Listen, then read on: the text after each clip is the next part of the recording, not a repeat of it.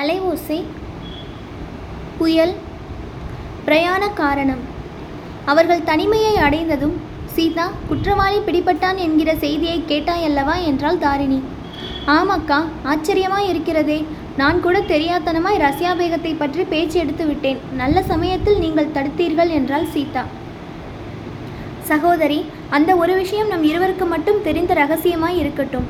எந்த காரணத்தை முன்னிட்டும் உன் புருஷரிடம் கூட சொல்லாதே.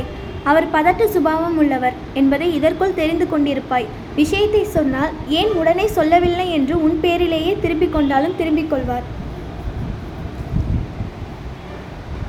அது வாஸ்தவந்தான். நான் இனிமேல் சர்வ ஜாக்கிரதையாய் இருக்கிறேன். ஆனால் உங்களுக்கு என்ன தோன்றுகிறது? போலீஸ்காரர்கள் சொன்ன விஷயம் உண்மையாக இருக்குமா அக்கா? நமக்கென்ன தெரியும் சீதா, அது உண்மையாகவே இருக்கலாம். காக்கை உட்கார பணம்பலம் விழுந்தது போல் ரஷ்யா பேகத்தை சந்தேகித்தது பிசகாய் இருக்கலாம். அவளோ உன்னிடம் ஒன்றும் விவரமாக சொல்லவில்லை. எவ்வளவு தேடியும் நானும் அவளை சந்திக்க முடியவில்லை. அன்றிரவு நடந்த சம்பவத்தை நாம் இருவரும் மறந்து விடுவதுதான் நல்லது. அன்றிரவு நான் அனாவசியமாக அடைந்த பீதியையும் கலக்கத்தையும் நினைத்தால் இப்போது வேடிக்கையாய் இருக்கிறது. அது போனால் போகட்டும். நீங்கள் எங்கேயோ லாகூருக்கு போகிறேன் என்கிறீர்களே, அதை நினைத்தால்தான் எனக்கு கவலையாய் இருக்கிறது. நீங்களும் சூர்யாவும் அடிக்கடி இங்கே வந்து கொண்டிருந்தால் எனக்கு உற்சாகமாய் இருக்கும். நீங்கள் வந்தால் இவர் கூட உற்சாகமாய் இருக்கிறார். சீதா, நான் இங்கே அடிக்கடி வருகிறது என்பது இனிமேல் இயலாத காரியம். உன் மாமியாருக்கு நான் வருவது விருப்பமாய் இராது. என் மாமியாரை பற்றி தவறாக எண்ணுகிறீர்கள். அவர் ரொம்ப நல்லவர். ஒரு தடவை பழகிவிட்டால் தெரிந்து கொள்வீர்கள். பாமாவையும் தாமாவையும் போலிருந்தால் ஒருவேளை அவருக்கு அவ்வளவாக பிடிக்காது. உங்களை நிச்சயமாக அவருக்கு பிடித்துவிடும். அப்படியானால் இப்போதே அவரை நான் பார்த்து விடுகிறேன்.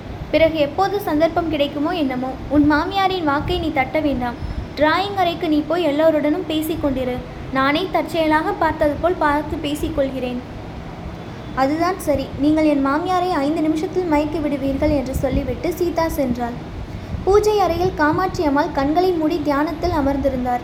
அம்மா, என்னை ஞாபகம் இருக்கிறதா என்று சொல்லிக்கொண்டே தாரிணி அவளுக்கு நமஸ்காரம் செய்தாள். காமாட்சி அம்மாள் திடுக்கிட்டு கண்களை திறந்து பார்த்தாள். தாரிணி என்று தெரிந்து கொண்டதும், பெண்ணே, நீ நன்றாய் இருக்க வேண்டும். இந்த ஊரிலே தான் இருக்கிறாயா என்று கேட்டாள். இந்த ஊரில் கொஞ்ச நாளாக இருந்தேன். சீக்கிரத்தில் இந்த ஊரை விட்டு போகப் போகிறேன்.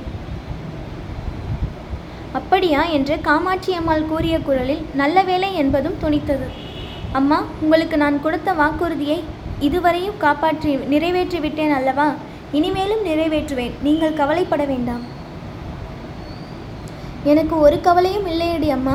எப்படியாவது எல்லாரும் நன்றாய் இருக்க வேணும், அவ்வளவுதான். தினம் தினம் சதா சர்வ காலமும் ஸ்ரீராமச்சந்திர மூர்த்தியிடம் இதைத்தான் நான் பிரார்த்தனை செய்து கொண்டிருக்கிறேன். என்னுடைய மூத்த பிள்ளை எனக்கு உதவாதவனாக போய்விட்டான். ராகவனை நம்பித்தான் நான் இந்த உயிரை வைத்து கொண்டிருக்கிறேன். அவனுக்கு உன்னாலே ஒரு கெடுதலும் வரக்கூடாது, அவ்வளவுதான். ஒரு நாளும் வராது அம்மா. உங்கள் குடும்பத்துக்கே என்னால் ஒரு கெடுதலும் வராது. அதற்கு எத்தனையோ காரணங்கள் இருக்கின்றன என்றாள் தாரிணி. 2 தினங்களுக்கு பிறகு சௌந்தரராகவன் தாரிணியின் அறைக்கு சென்றான். அங்கே அச்சமயம் சூர்யாவும் இருந்தான். இருவரும் பிரயாணம் கிளம்புவதற்கு தயார் செய்து கொண்டிருந்ததை ராகவன் கவனித்தான். அப்படியானால் உங்களுடைய லாகூர் பிரயாணம் நிச்சயம்தான் போலிருக்கிறது என்றான். ஆமாம், இன்று இரவு வண்டியில் புறப்படுகிறோம் என்று தாரிணி சொன்னாள். ராகவன் சூர்யாவை பார்த்து, இதோ பார் சூர்யா, நீ லாகூருக்கு போ அல்லது ராவல்பிண்டிக்கு வேணுமானாலும் போ. அதற்கு அப்பால் காபூலுக்கு போனாலும் சரிதான். மத்திய ஆசியாவின் பாலைவனங்களுக்கு போவது இன்னும் பொருத்தமாய் இருக்கும். சோஷலிசம், கம்யூனிசம் முதலிய காணல் நீரை தேடுவதற்கு பாலைவனங்கள் தானே ஏற்ற இடம். ஆனால் தாரிணியை உன்னுடன் அழைத்து கொண்டு போகாதே. அதனால் உனக்கும் நன்மை இல்லை, அவளுக்கும் நன்மை இல்லை என்றான். சூர்யா மலர்ந்த முகத்துடன் கேட்டுக்கொண்டிருந்து விட்டு, மாப்பிள்ளை சார், கடைசியில் சொன்னீர்களே, அதிலே தான் தவறு செய்கிறீர்கள்.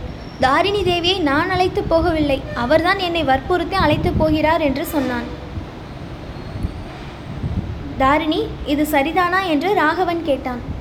ஆம், நான் சரித்திர ஆராய்ச்சி செய்கிறேன் என்று உங்களுக்கு தெரியும் அல்லவா?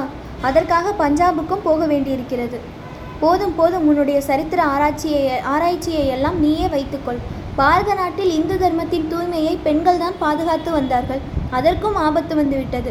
போகட்டும், அதை பற்றி விவாதிக்க இப்போது அவகாசம் இல்லை தாரிணி. உன்னிடம் நான் தனிமையில் சில வார்த்தைகள் பேச வேண்டும் என்றான் ராகவன். அவனுடைய முகத்தில் ஏற்பட்டிருந்த கிளர்ச்சியையும் பரபரப்பையும் பார்த்த தாரிணி, உங்களுடைய கொள்கையின்படி ஸ்திரீகளிடம் புருஷர்கள் தனிமையில் பேசலாமா? அது தர்மத்துக்கு விரோதமில்லையா என்று கேட்டாள்.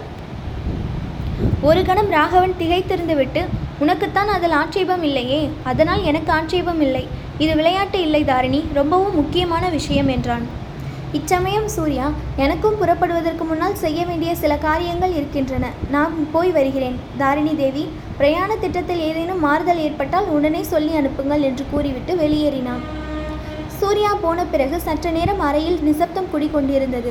ராகவனை பேச்சை ஆரம்பிப்பான் என்று எதிர்பார்த்த தாரிணி அது நடவாதென்று கண்டு, தனிமையில் பேச வேண்டிய முக்கியமான விஷயம் என்ன என்றாள்.